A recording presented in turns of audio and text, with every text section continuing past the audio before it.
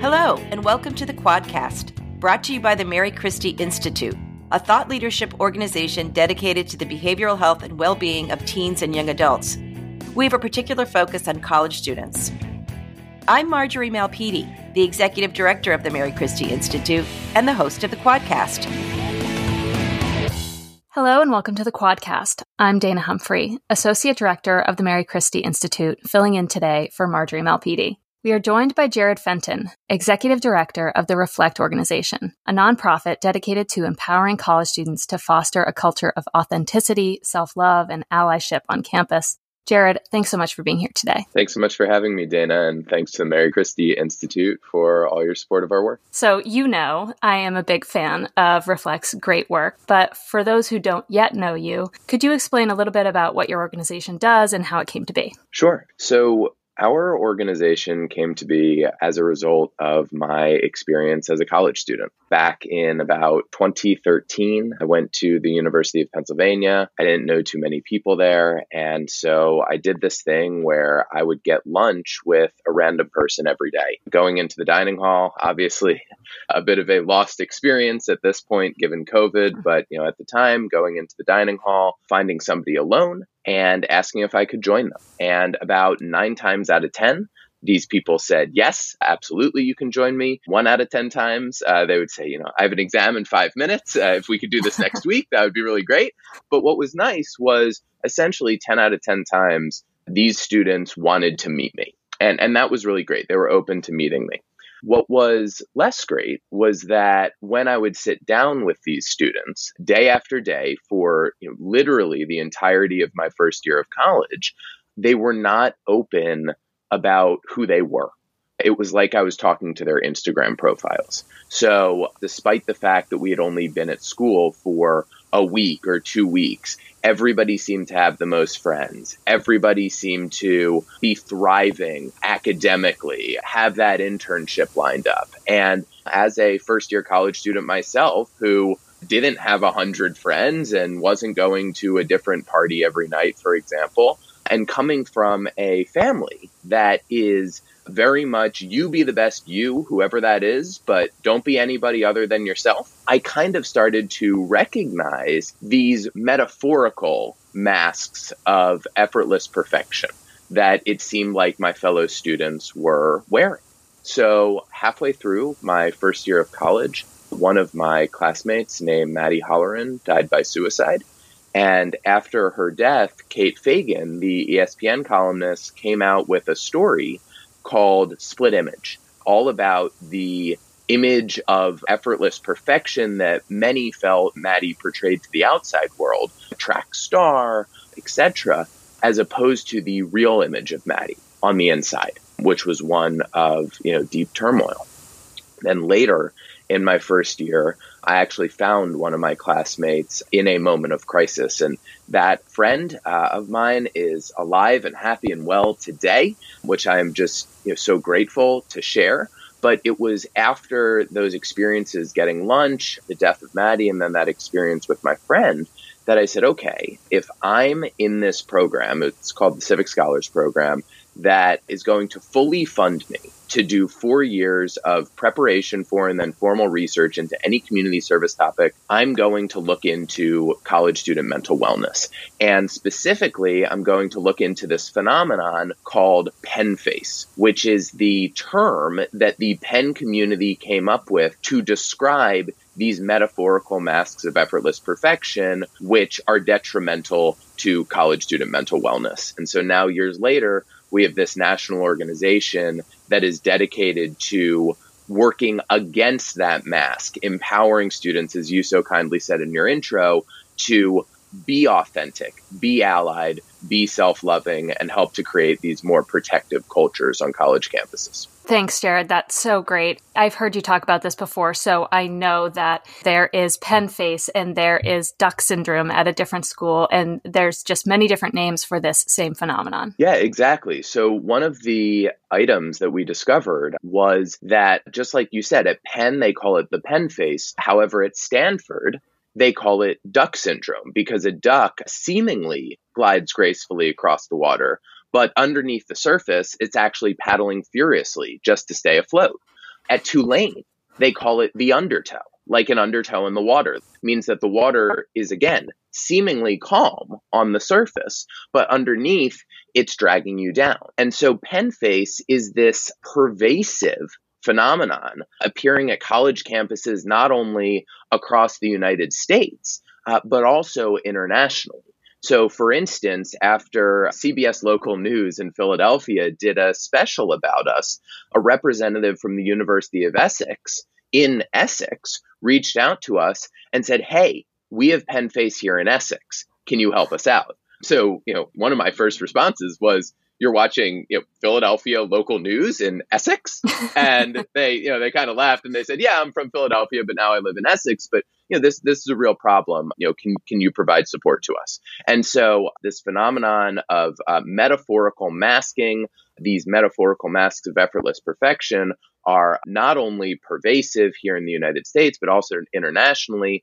And of course, they're debilitating. And so you created a chapter at Penn, and it really grew from there to other schools. Is that right? That's exactly right. So the first chapter was at the University of Pennsylvania. We still have a chapter there. Since then, we've expanded to other Ivies like Cornell University, Columbia University, and we're at non-Ivy League schools. So we have a chapter at, for example, Queens College, a more commuter institution. We have now expanded quite significantly from our original chapter at the University of Pennsylvania. And what happens at those meetings? So you have a meeting of a certain number of students that come together. And what is your hope that happens at those meetings? Yeah. So the way that I think about the gatherings that we host is our work is grounded in a concept that comes from one of our advisory board members named Ken Ginsberg, one of the nation's leaders in fostering resilience in children and teens. And this concept is called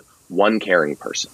So the idea behind one caring person is that if you have just one person in your life that does three things: they don't judge you, they believe in you, but again, they believe in you to be your best self. They don't believe in you to get straight A's, right? Or to achieve some arbitrary measure of success. They don't judge you, and they believe in you to be your true and best self.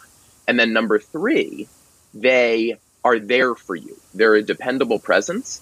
Then that can help to build resilience and break cycles of adversity. It can help to create, a more protective community. And so the way that I envision our gatherings is when we have hundreds of college students, thousands if you look across the nation, right? When we have thousands of college students at different times, of course, on different college campuses, coming together to take off those metaphorical masks of effortless perfection, to connect with each other as their true selves, to support each other in being their true selves, and to work with each other to overcome challenges and thrive, we can create these little microcosms of what college campuses could look like if people were to be somewhat of this one caring person for each other, right? Essentially, what we say is every given college student, it's not easy, but every given college student theoretically has the power to take off their metaphorical mask of effortless perfection and be their true self and support others in being their true self as well. And again, we know that in doing this, we can help to create these more protective communities. And so when we bring all of these students together in our gatherings to essentially play out what it would look like if the entire campus were supporting each other, we can help students to feel how different and positive it feels to be your true self and to support each other, and so inspire them to go and do that on campus. Yeah, definitely. Another great thing is that it seems like the recent research is backing up this idea that if you break down stigma about mental health issues or struggles on campus, that the culture really benefits. So Jared, the last time that we saw each other in person was at our higher ed convening in Georgetown in March 2020. So right around when things started shutting down, actually, I remember leaving that event and shaking someone's hand and thinking, is this okay? I don't really know. We were really in the dark, and so much has changed since then. It's been over a year. How has your work changed over the past difficult year? It's changed in a number of ways. However, at the same time, it's consistent in a number of ways as well. So to give an example, you asked about the gatherings that we host. We used to host them physically. Now we host them virtually. And actually, as a result of this shift from physical to virtual, we have been able to serve more students than ever before, which has been an unexpected surprise that has come with the shift. We also have created some new programs and expanded some older programs that seem to have more relevance, nowadays than they did previously. So, for instance, we every summer hosted an internship program for college students, working with college students every single day on personal, professional, and leadership development through a tailored mental wellness-based curriculum. Prior to COVID, those classes were not that large. We would host, anywhere between one intern at a given time, all the way up to probably 6 or 7. But with COVID, we had students reaching out to us saying, hey, our internship was canceled. We had been looking forward to it. We're feeling, in certain circumstances, helpless, in other circumstances, hopeless. Is there anything that Reflect can do to help out? And so we pulled our team together. We completely redid our internship program to allow it to operate in a virtual environment. We started partnering with schools to be able to provide stipends, course credit, integrating micro projects, as well as flexibility in terms of hours to accommodate, a more diverse set of interns. And we were able to host over 25 interns remotely last summer, and we're going to be hosting even more this summer.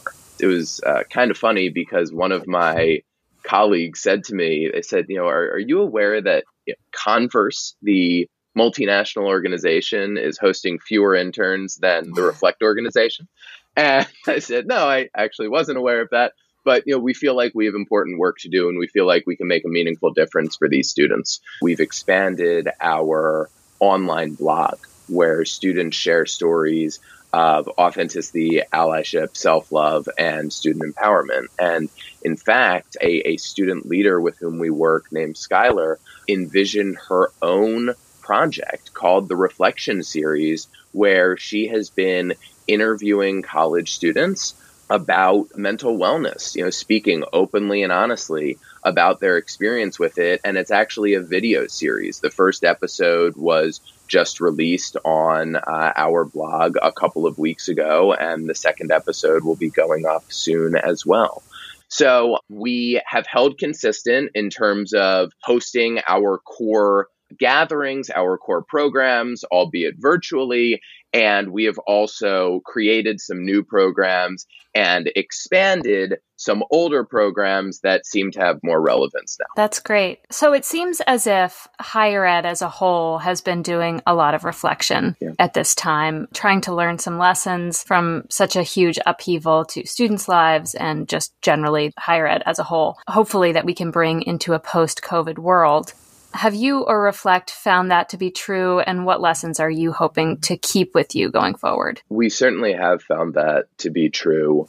A few examples that I would point to are our realization that our program and our impact on college students can be far greater if we are able to combine the ultimately back in-person approach with some of the virtual options that we've created as a result of COVID. There are these ways to make an impact on students in a virtual way that are not accessible to us if we just tried to do it physically. And moving into a post-COVID world, we are really excited to be able to make the deep impact that comes with in-person connection and in-person communication that we have previously and we will do once more. And we're also excited to extend our impact through these virtual offerings, which have also shown themselves to be meaningful, but we simply had not developed, or at least developed to the point that they're developed now prior to COVID. So what is next for your organization? What's next for our org immediately is that our summer interns will be starting. Our internship coordinator, who is actually a previous intern of ours, she went from intern a couple of years ago, her name's Olivia, to project associate, and now she is our intern coordinator. So we're very excited to have her with us in this new role. She just came on board, and our intern class is going to be starting very soon. In the fall, our campuses, many of them will be reopening, potentially not reopening to the point where we can have hundreds of students in one room, but we look forward to delivering our programs in whatever way is safe and whatever way would be most meaningful when we're back in the fall. So I want to give you a chance to say any last comments or any last thoughts, and also just if you could quickly let us know where we can find the blog that you mentioned. Sure. So starting with the blog, you can find that at Reflect Effect, that's reflecteffect.org/blog.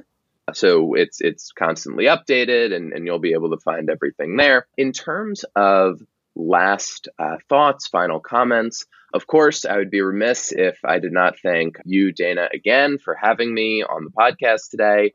Also, the Mary Christie Institute for your support of Reflect. I also want to just touch on a couple more points. One being, I mentioned it earlier, but this concept of one caring person, I believe, is transformative. And for all of the listeners of the Quadcast, I would encourage you, A, to take care of yourself, right? Everybody deserves self-care. And there's a saying in mental wellness, who tows the tow truck, right? So first care for yourself, and then you will be in a better position to care for others. And at the point at which you are in a position to care for others, I encourage you to try to be that one caring person. There are no specific words that you have to say. There are no specific actions that you have to take. It's just about trying your best. It's about trying your best to be non-judgmental. It's about trying your best to be there, to be dependable. And it's about trying your best to believe in others, to be their best selves. And being that one caring person can literally change lives. And so again, I encourage your listeners to do that if they are able. And then finally, if anybody needs help from the Reflect organization, if any campuses are interested in working with us to help support the students at your institution, please feel welcome to reach out to us at info, INFO, at reflecteffect.org, and we will look forward to getting back to you. So thanks again, Dana, and I'm looking forward to the next time you and I chat. Jared, thanks so much for joining me today. It is always such a joy to talk to you. This has been the Quadcast, a program of the Mary Christie Institute. To learn more about our work, go to marychristieinstitute.org, where you can sign up for our other programs like the MC Feed and the Mary Christie Quarterly. And if you like what we're doing, leave us a rating or review on your favorite podcast player. Thanks so much for listening.